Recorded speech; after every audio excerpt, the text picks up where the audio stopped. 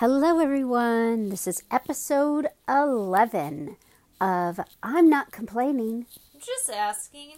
Welcome back to the podcast. We've been watching quite a bit of movies lately. Not that that's any breaking news. Pretty much my entire life is made up of viewing movies and television, and it's just what I enjoy. But we've been watching quite a few, I guess, I wouldn't say sci-fi necessarily, but having to do with other worlds or superpowers. We were watching the movie Avatar, which, as you may or may not know, the storyline for Avatar contains the fight for an element that is on the planet, the element unobtainium. And then we were watching the Avengers, and within the Marvel Universe, there's an element called vibranium. And then in the music world, there's a song called Titanium, which is by Sia and David Guetta, which has nothing to do with anything except it rhymed. And I just thought I'd mention it. What? Were you disappointed that the Sia song was not used in any of the Marvel movies? I really think it was a missed opportunity for a remix.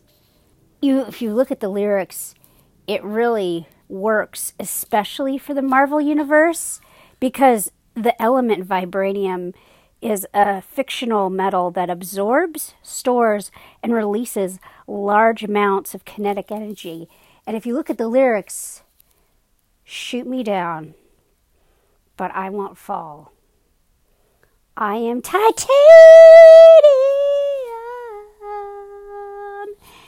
Drop the beat. Womp, womp, womp, womp, womp. It would work. What about starships are meant to fly? The Nicki Minaj? I mean, sure. Why not? Put them all in there. Mix it up. Otherworldly songs. Yeah, now that's what I call music that could be repurposed. Volume 2. Oh. But anyway, in our last episode, we did quite a bit of singing when it came to television theme songs, which I'm sure everyone really enjoyed. It's kind of like our own little personal karaoke jam session. And you know what karaoke always reminds us of, Kara? Say what? Say What Karaoke on MTV.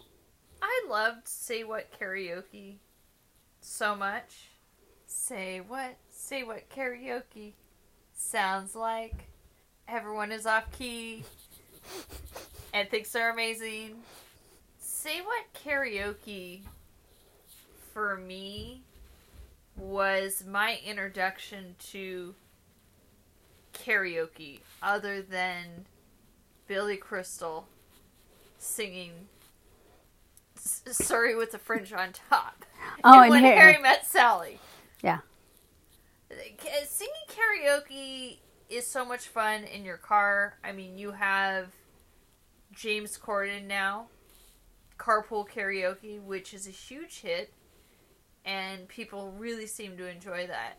But you have to go back 1998, Say What Karaoke on MTV. The television show.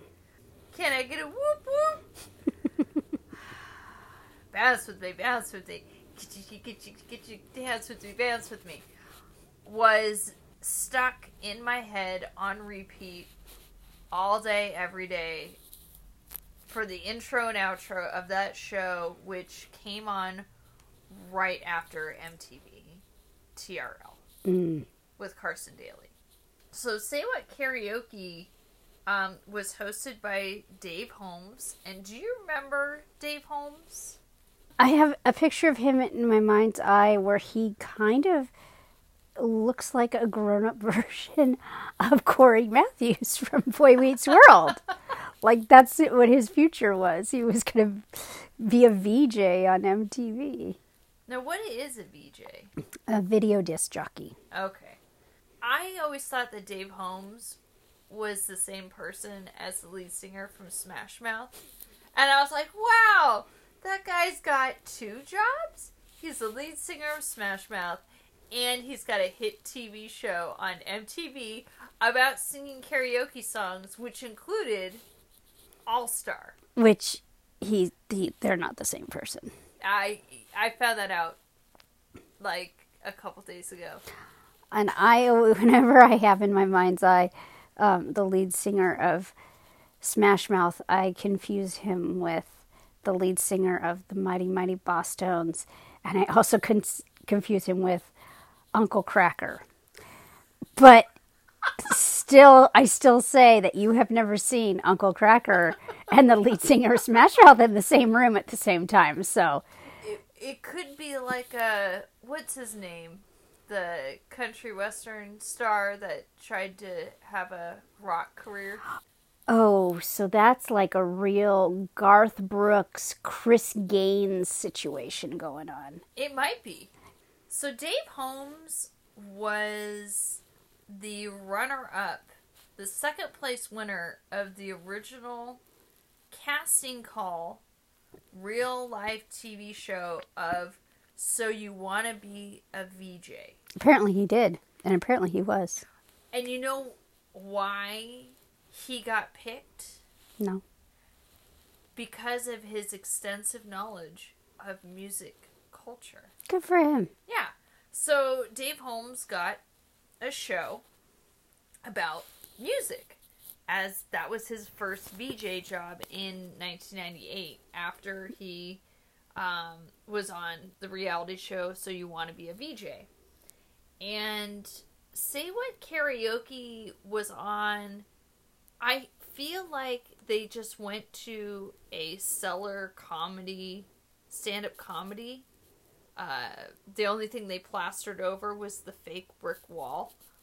So cocktail tables, a little stage on little tiny risers, and they would get maybe 50 people in the audience. In-studio audience. The contestants that would be on the show would lip sync to their favorite songs in front of a panel of celebrity judges.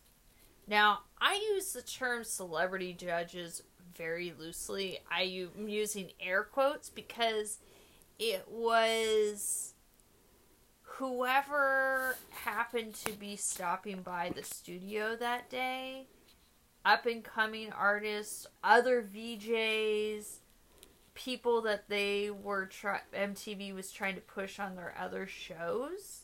So there were individual, single people getting up and singing and dancing. There were groups of friends who thought that they should be the next boy band or girl band or dynamic duo. And the panel of celebrity judges, there were 3. And each judge was in charge of scoring a certain part of the performance. So the first judge was accuracy of the lyrics of the song. The second judge was of style. And then the third judge was scoring performance. So there were 2 rounds for each show. Again, it's only a half hour long, and there were 3 musical acts per episode. And so Dave Holmes would give a little introduction, the people would run through the cocktail tables and up on stage. They have the old school ball head mic, and round 1 was a song that they picked and knew and were ready. This is what they had been preparing for. In front of the mirror and things like that. Yes. And they would perform and they would sing live to a karaoke backtrack.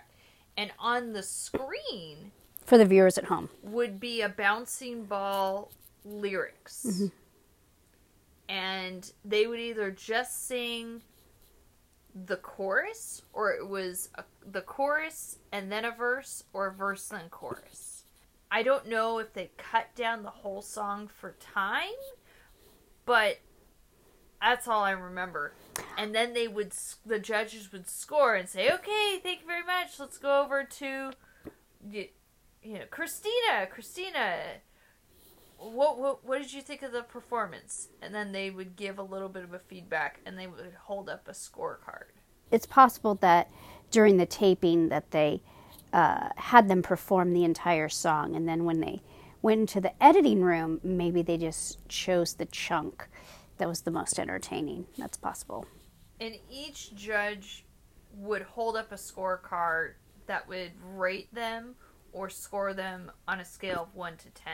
Mm-hmm. So total points possible was 30.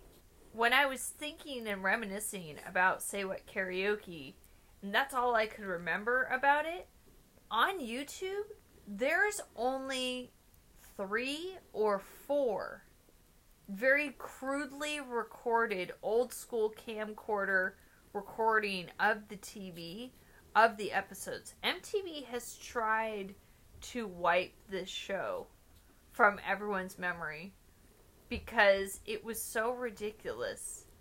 And if you made it through the first round, Mm-hmm.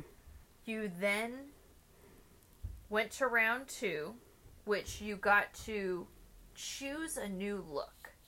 Choosing the look for round 2 was a closet and a selection of wardrobe provided by MTV. Mm-hmm.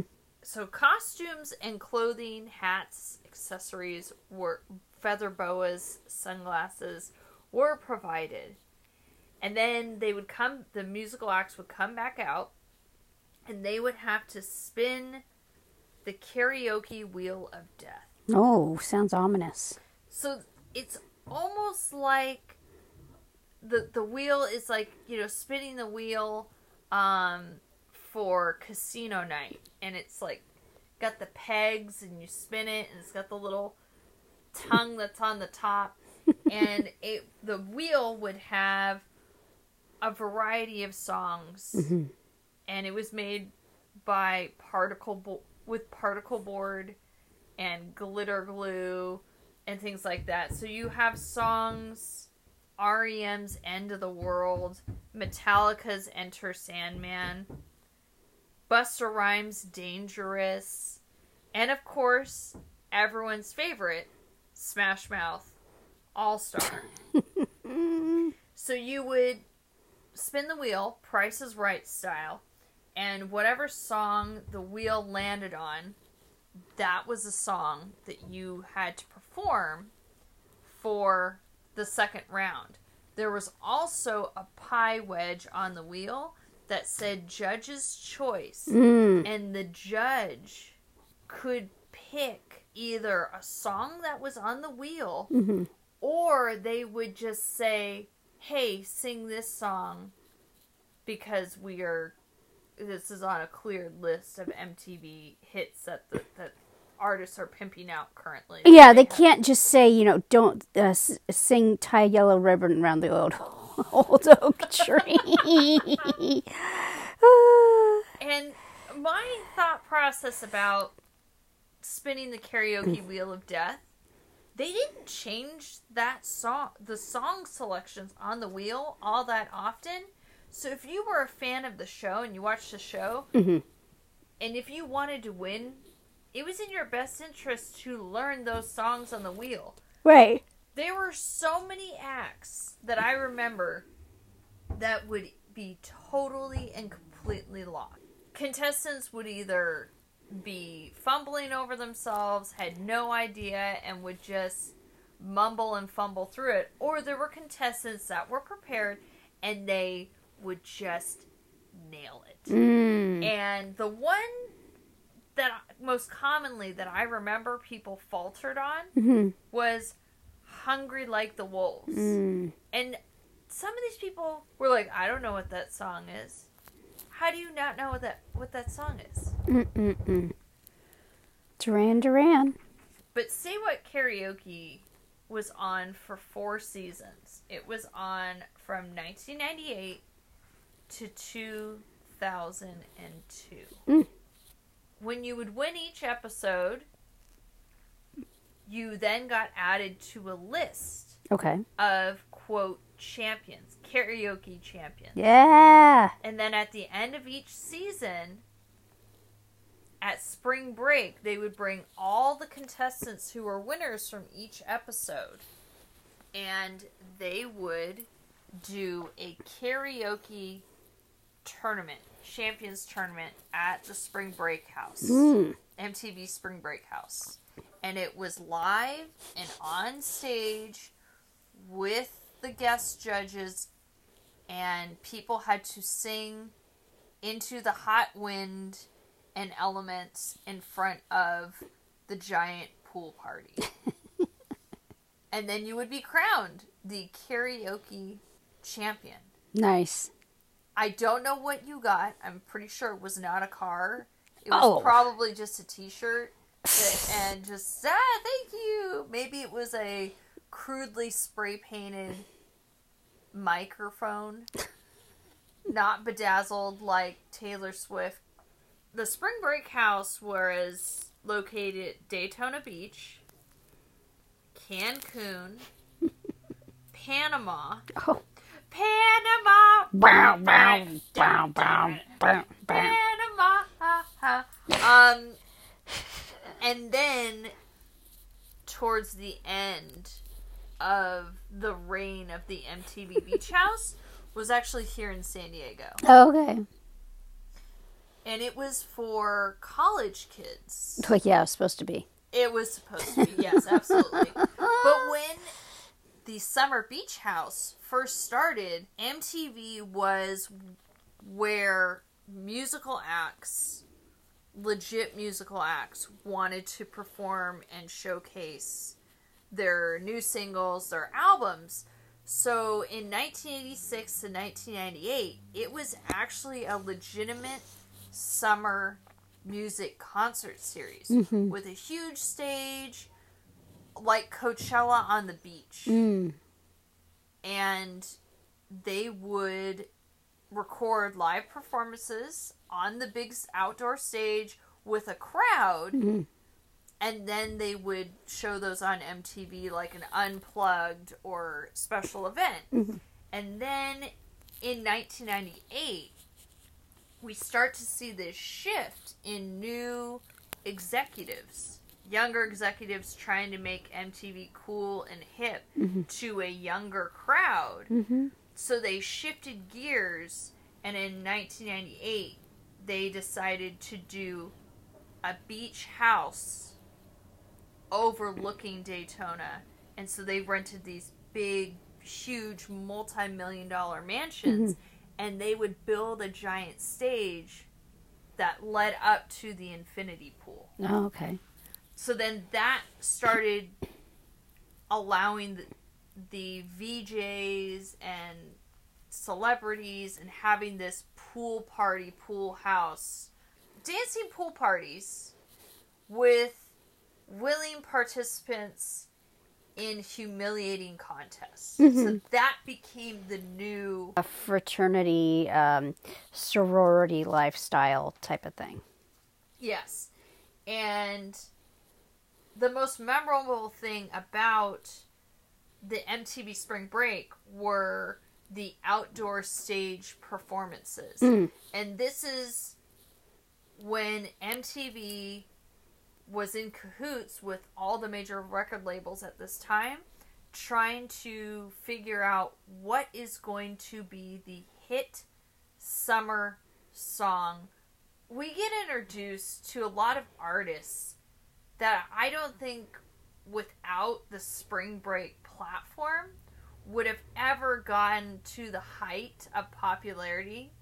We have a grown man with silver spray painted hair. Yeah, and I'm pretty sure he was wearing a puffy silver vest and like silver pants and tennis shoes. It was a very Silver Surfer type of vibe, look-wise.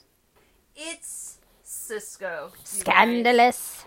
So scandalous that I went to a public high school.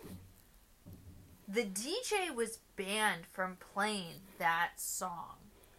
The infamous song. The infamous song, it starts with a T. And we're not talking about the ones that go on your feet. Yeah, it's not. We're not talking about sandalous. He's saying scandalous, not sandals. If we're going to talk about pandemonium, screaming girls, people having poster boards and signs and doing anything possible to meet these pop stars and celebrities, we gotta talk about the craziness and pandemonium that took place every day at 3:30 in Times Square. Are you talking about Total Request Live? You are such a square, Heather. It's TRL. Nobody says Total Request Live. It is TRL. Do they say Turl? No. Oh, okay. Too much? Too much. It's taken up too much airtime. Like you said, time is money. So TRL was started in 1998 as well. So these new executives are trying to figure out how to reduce production costs and make as much revenue and money as possible. And how are they going to do this? We're going to jam-pack every day when students are coming home for school at 3:30, 4 o'clock to the 5 o'clock hour. We're going to have these half-hour jam-packed blocks of entertainment relating to music. Okay. So they had a 5-year plan. So starting in 1998, they're trying to capitalize on the popularity of, quote, reality shows. So the first reality show that MTV does is The Real World. And then So You Want to Be a VJ, where we get Dave Holmes.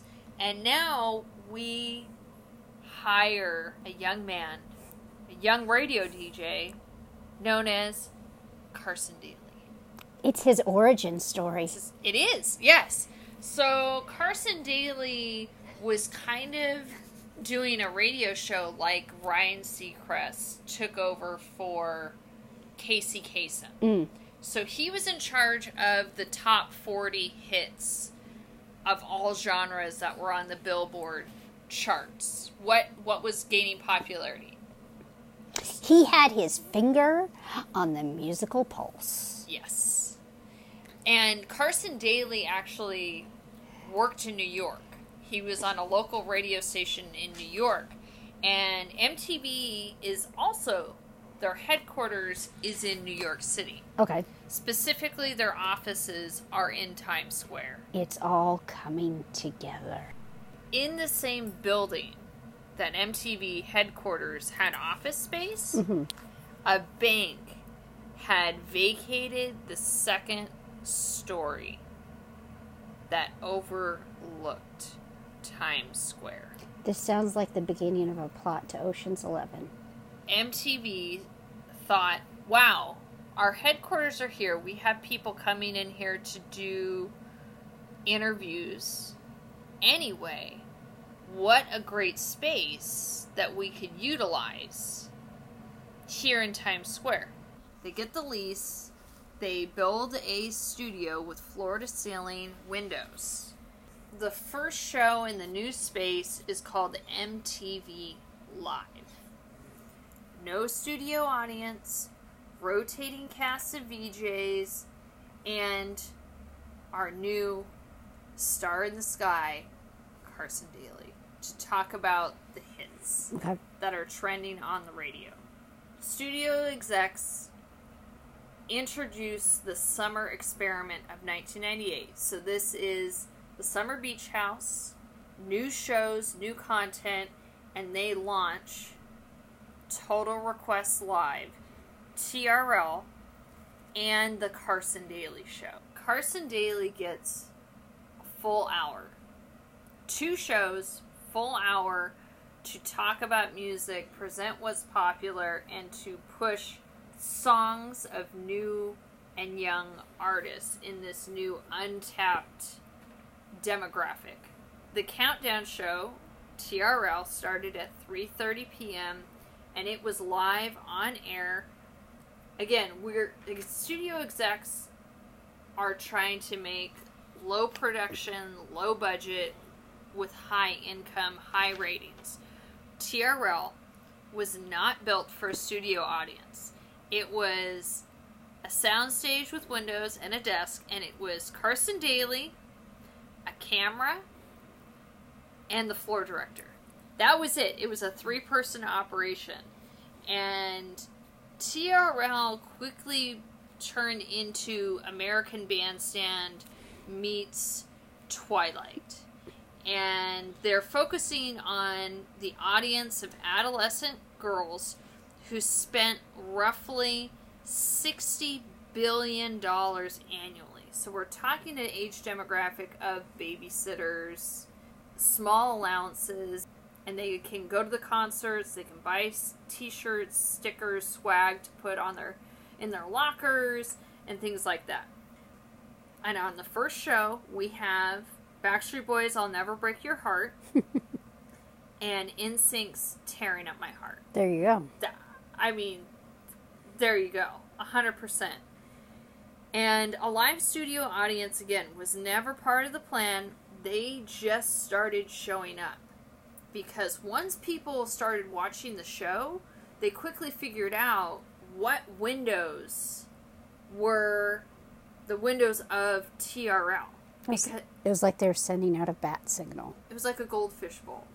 Carson Daly was in a goldfish bowl with floor-to-ceiling windows that overlooked Times Square. So TRL's co-creator, Tony DeSanto, had a great idea, pitched it to the executives, and said, if this is going to be a live show, we need to have audience members. And the executives said, absolutely not. Again, we need to keep it low budget. And Tony DeSanto went out and paid actors and extras, put them outside on the sidewalk in Times Square. Him and other producers created signs, bought glitter glue and things like that, gave them to the paid actors and extras, and had them hold up the signs and scream when we lifted the shades to start the show. And we had Carson Daly look outside and go, oh my gosh, look at all these people, look at all these fans. And that was our plan, to convince studio executives that there should be a studio audience. And TRL literally took off from there, because once people saw there was a place and the chance that they could be brought in studio, people freaked and flipped out. And so they started showing up in droves. And TRL is actually the origin story of the quote shout out. The term shout out? The term shout out. And there was a segment on TRL from the first episode that was called The Shout Out, and it was a 15-second recorded message from a fan before their favorite musical act or video was played. Genius. Yeah, so what I remember was they would, full on screen, they would start playing the music video, and then tiny in the corner would be the live cam of an audience member holding, or out on the street, holding a cardboard sign of the band that they love. And they're right up in the face of the camera. They're very excited, and there's people behind them jumping up and down, shoving, trying to get also on camera. And it'd be like a young lady, very excited. She'd be like, yeah, I just want to say that I requested this video because NSYNC is the greatest band ever, and I love Justin Timberlake so much. And what was great is they had 15 seconds, and whether or not they got their message across, they cut it. They cut. Hard cut. And there are a lot of other TV channels and shows that are filmed in New York that follow the same format. Now, you've got Today Live. All the morning shows. The morning shows, they all Good have Morning glass. America. Yes, they all have glass with people holding signs and wanting to get on the show, get on camera, have their, 15 seconds of fame. Right. So, TRL quickly became the must-stop in New York for celebrities and tourists. Okay. And in spring break of 1999, the Backstreet Boys were releasing their album Millennium, and MTV had a special called Backstreet Boys Live. And they were there for 3 days. 3 consecutive days, and they shut down Times Square because between 5 and 8,000 teenagers descended upon the streets of 1515 in Times Square, and they were going to call out the National Guard. They couldn't get it under control because it was the Backstreet Boys Live. And TRL, for a lot of celebrities, was absolutely terrifying because it was a live show. Yeah. There's no take two. I don't know about you guys, if you have ever had to be interviewed, just in general. Not even for live TV, but just a taped recording, even like this podcast. I know that Heather's had to remind me to not have my, quote, on-camera voice and cadence. It's really difficult to be yourself, and in my head, I have to say, don't be weird, don't be weird, don't be weird, don't be weird. Things just come out of your mouth, and it's that word bubble that you want to shove back in and be like, no, why did I say that? This is my one chance. It's horrifying. But TRL was terrifying for a lot of pop stars and musical artists, and especially celebrities. They're used to, they have the questions ahead of time, they know what their canned responses are going to be, and they can be calm, cool, and collective and think of what they want to say. People would say something absolutely horrible, or that they would drop an F-bomb. Oh. And it's kind of like SNL, where there's only a very short delay. There's a 5-second delay. And if you have this bubblegum personality and they get touched by the live audience and they tell them to, back the bleep off, which happened with Fred Durst. Oh, no. The one person that actually thrived and did really, really well, an unlikely character on SNL, was Eminem. SNL? Or, one character that actually... He's not a character. He's a person. He's a human. He's a human boy. He's a real boy. He's a man. So at this point, they've decided to let real fans with real signs and real enthusiasm sit in on the live taping. Oh, no.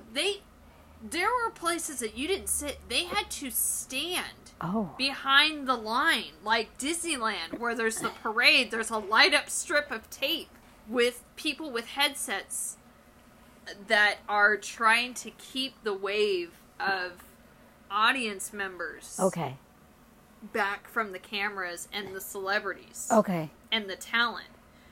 Eminem, when he had his first appearance on TRL, he came into the studio and he immediately walked up to the windows and he looked down on Times Square and he was silent, and they're like, I don't know what he's gonna do, Carson Daly's like, hey, man, why don't you talk about your...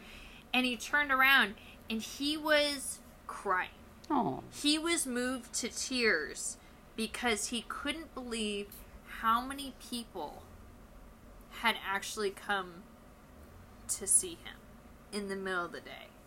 And he was overwhelmed and overcome with emotions. That he was just like, oh my gosh, guys, this is so amazing.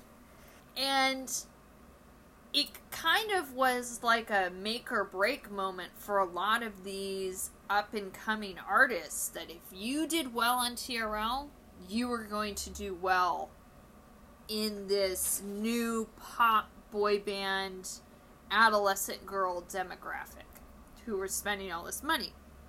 And you know that you've officially made it when Saturday Night Live does a spoof and a satire about you and your show. Do you remember what they did? Yeah, I believe that they had Jimmy Fallon being Carson Daly, which they said an insult about Carson Daly, which we won't say here, which wasn't really, I don't think it was necessary, but it was all in fun. And then the guest was a character of a fictional band called Gemini's Twin, which was supposed to be a parody of Destiny's Child, which of course had Beyonce. And that was played by Maya Rudolph and Anna Gasteyer. Yes. And a rotating cast of special guest hosts played the third member. Charlize Theron was one of the... Gemini's Twin. Wouldn't that make them triplets? We don't... That's part of the skit. That is part of the skit. That is part of the skit. Oh, correct. So TRL hit its peak in 1999, and the average viewership was over 850,000. So they got rid of the Carson Daly show and just stuck with TRL.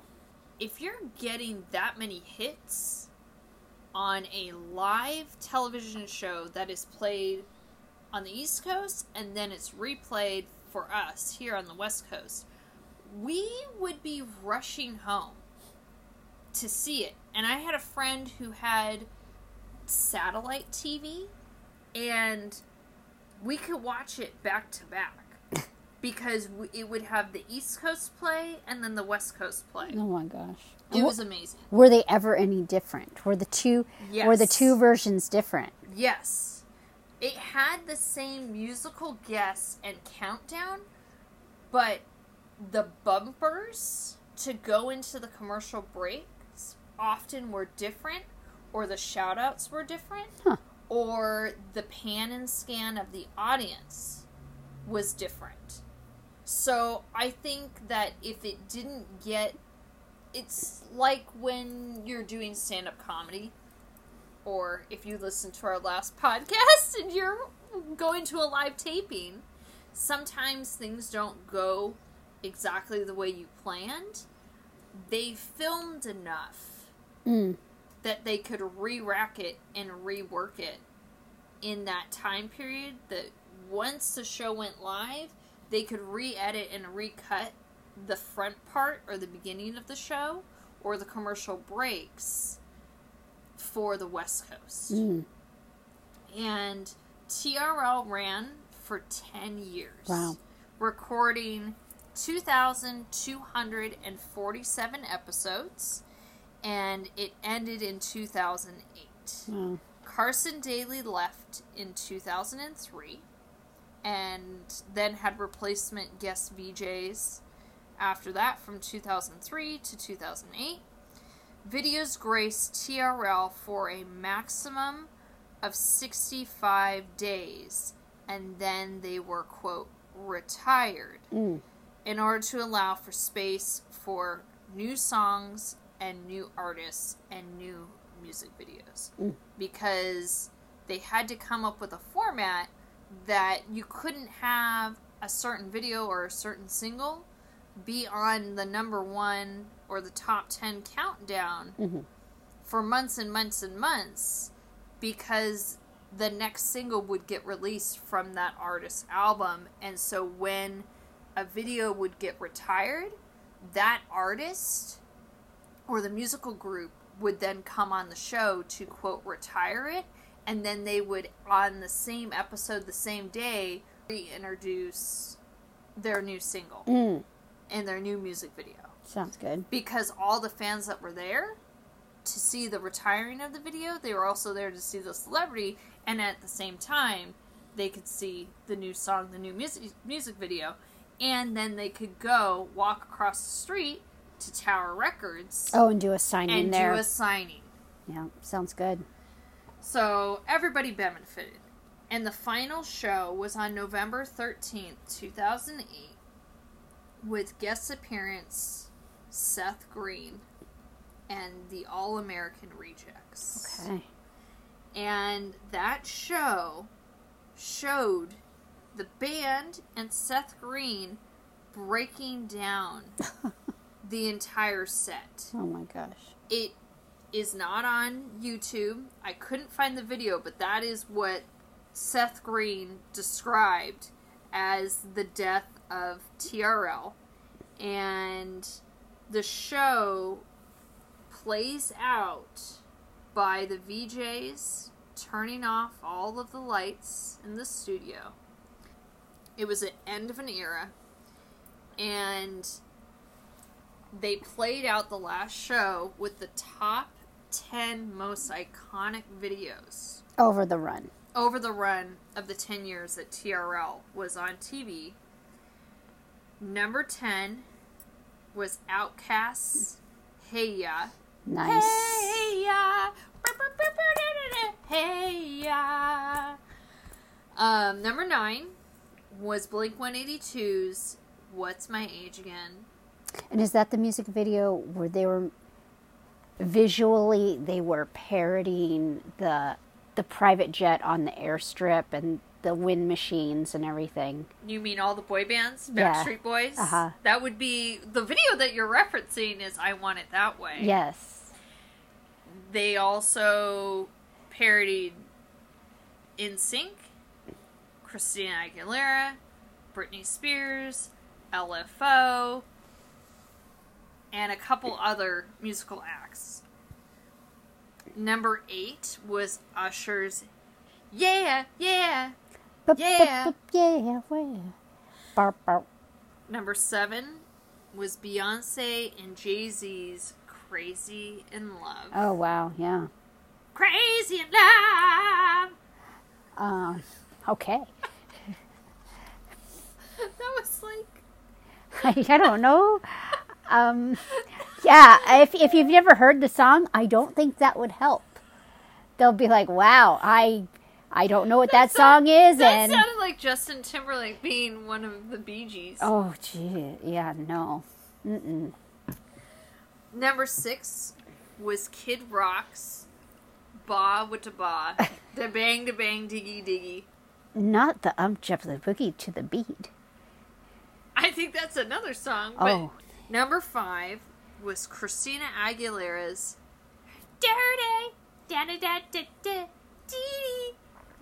Number 4 was NSYNC's Bye Bye Bye Bye Bye, where they are marionettes with strings. Number 3 was Backstreet Boys' I Want It That Way. Number 2 was Eminem, The Real Slim Shady. And number 1, Britney Spears' Baby One More Time.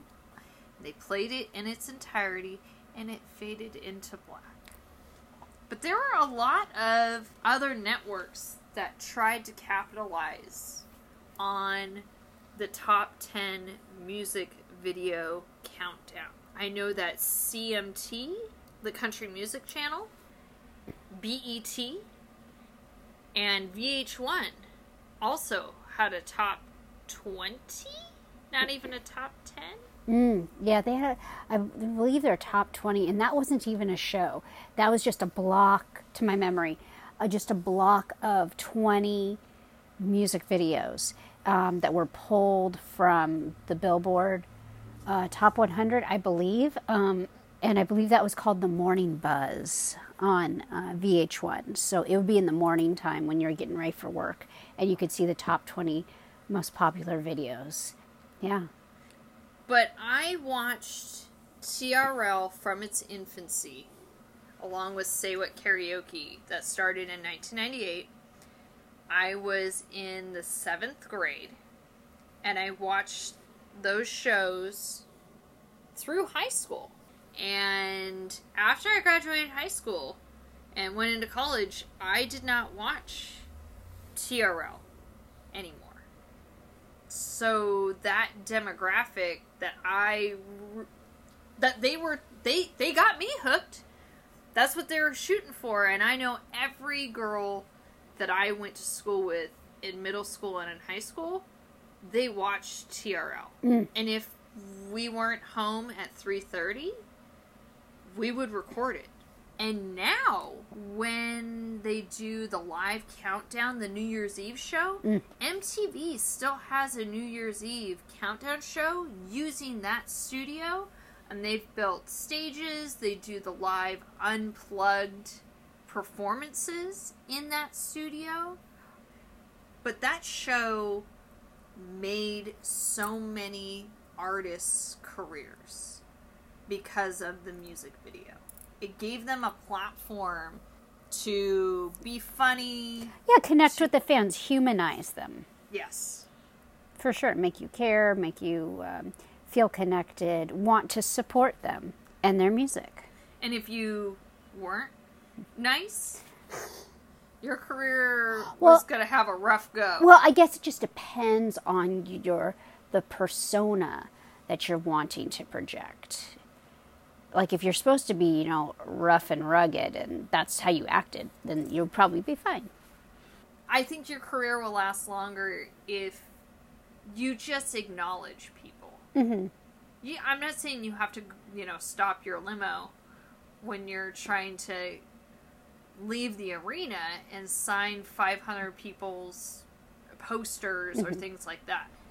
I'm just saying you could poke your head out of the top of the sunroof and be like, yeah, thanks for coming. Yeah. Just an acknowledgement. And there have been plenty of times where the acknowledgement has been enough. Yeah.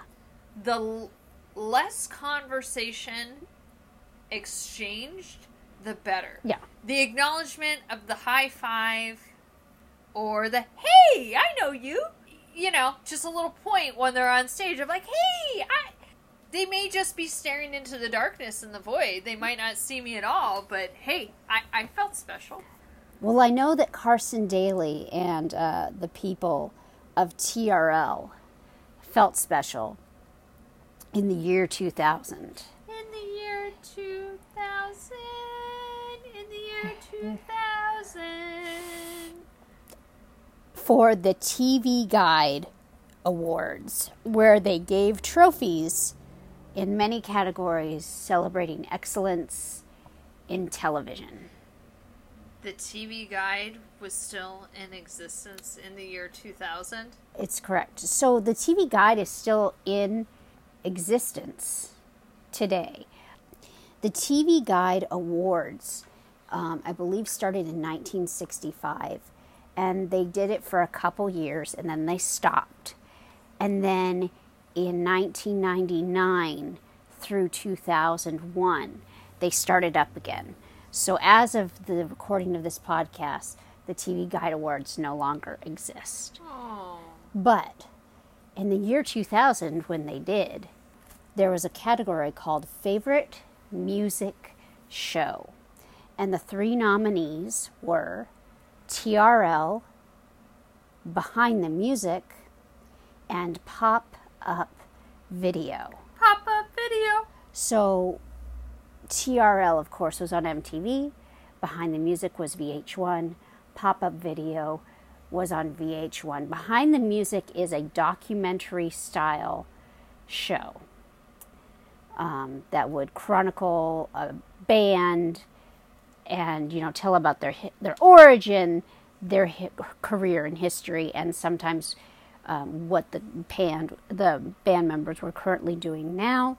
And then pop-up video would show, in each episode, they would have 5 music videos, and throughout the music video, pop-up factoids would appear about the artist and the making of that video. So it would pop up and it would say, this video took 5 days to film and cost $20,000. And then the artist would be in front of a wind machine or something, and they said they used 5 wind machines to create this effect. It was cute. It was fun. I enjoyed it. Anyway, it's the night of the awards ceremony. And they read the card. The winner is TRL.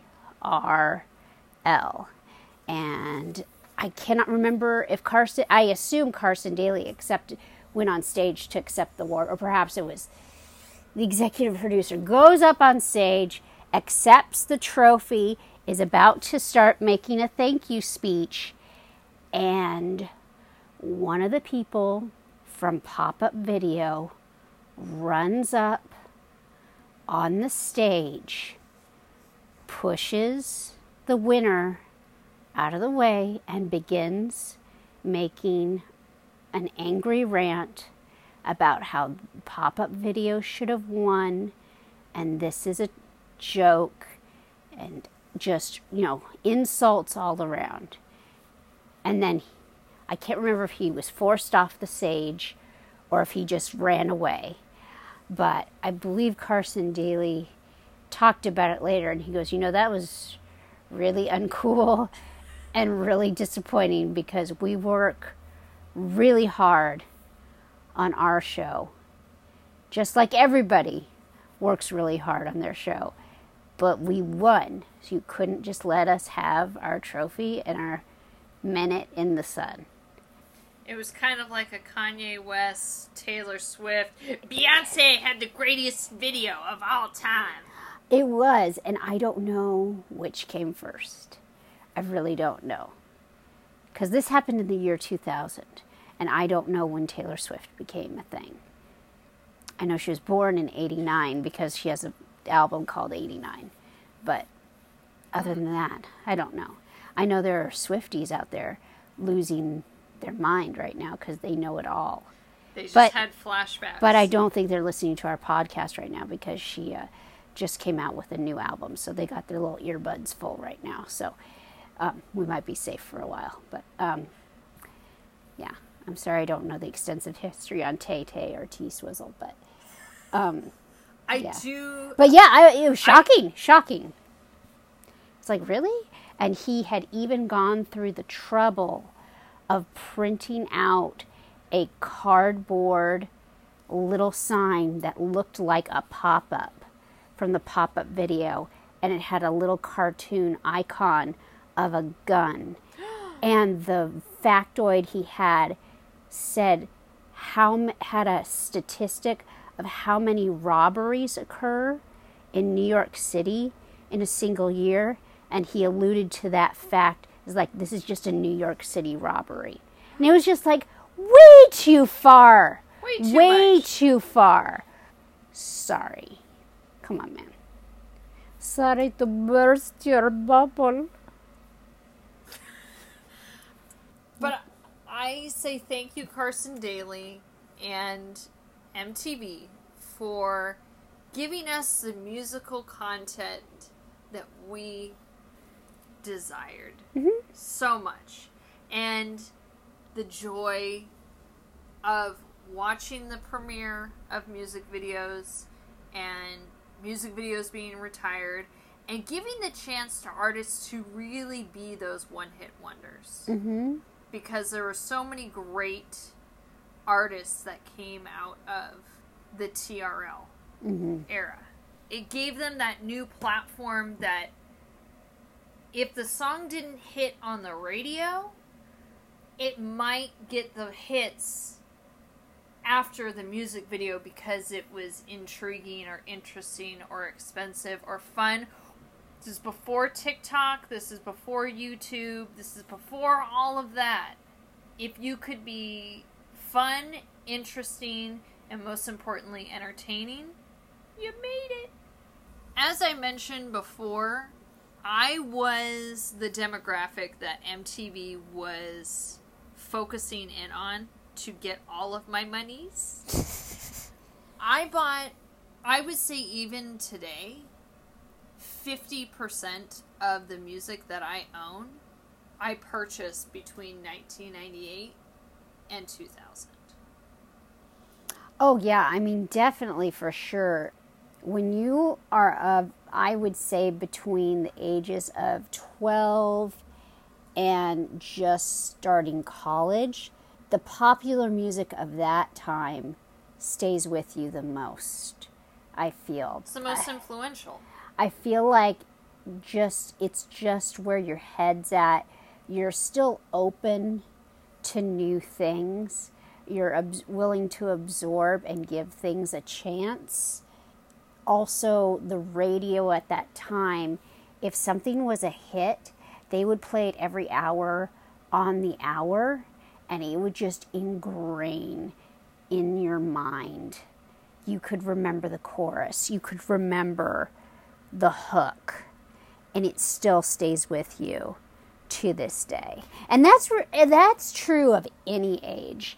If you grew up in a time where you listened to the radio for entertainment, be it in the car or Your at boom home. box. Yeah. So and that's a whole topic that gets covered in the documentary about the history of Tower Records, which I also recommend you check out if you haven't seen it. It's called All Things Must Pass. And Colin Hanks made it. He did. And it's really, really good. If you enjoy music, you would really enjoy that film. But I feel like anyone, like the era of your preteen to teen years, the music that was popular at that time will stay with you forever. And you feel nostalgia when you hear those songs. Whereas someone who did not grow up in the era, they might not necessarily think that it's good music. They probably think it's garbage. And that's fine. Everybody has different musical tastes, but it hits you different.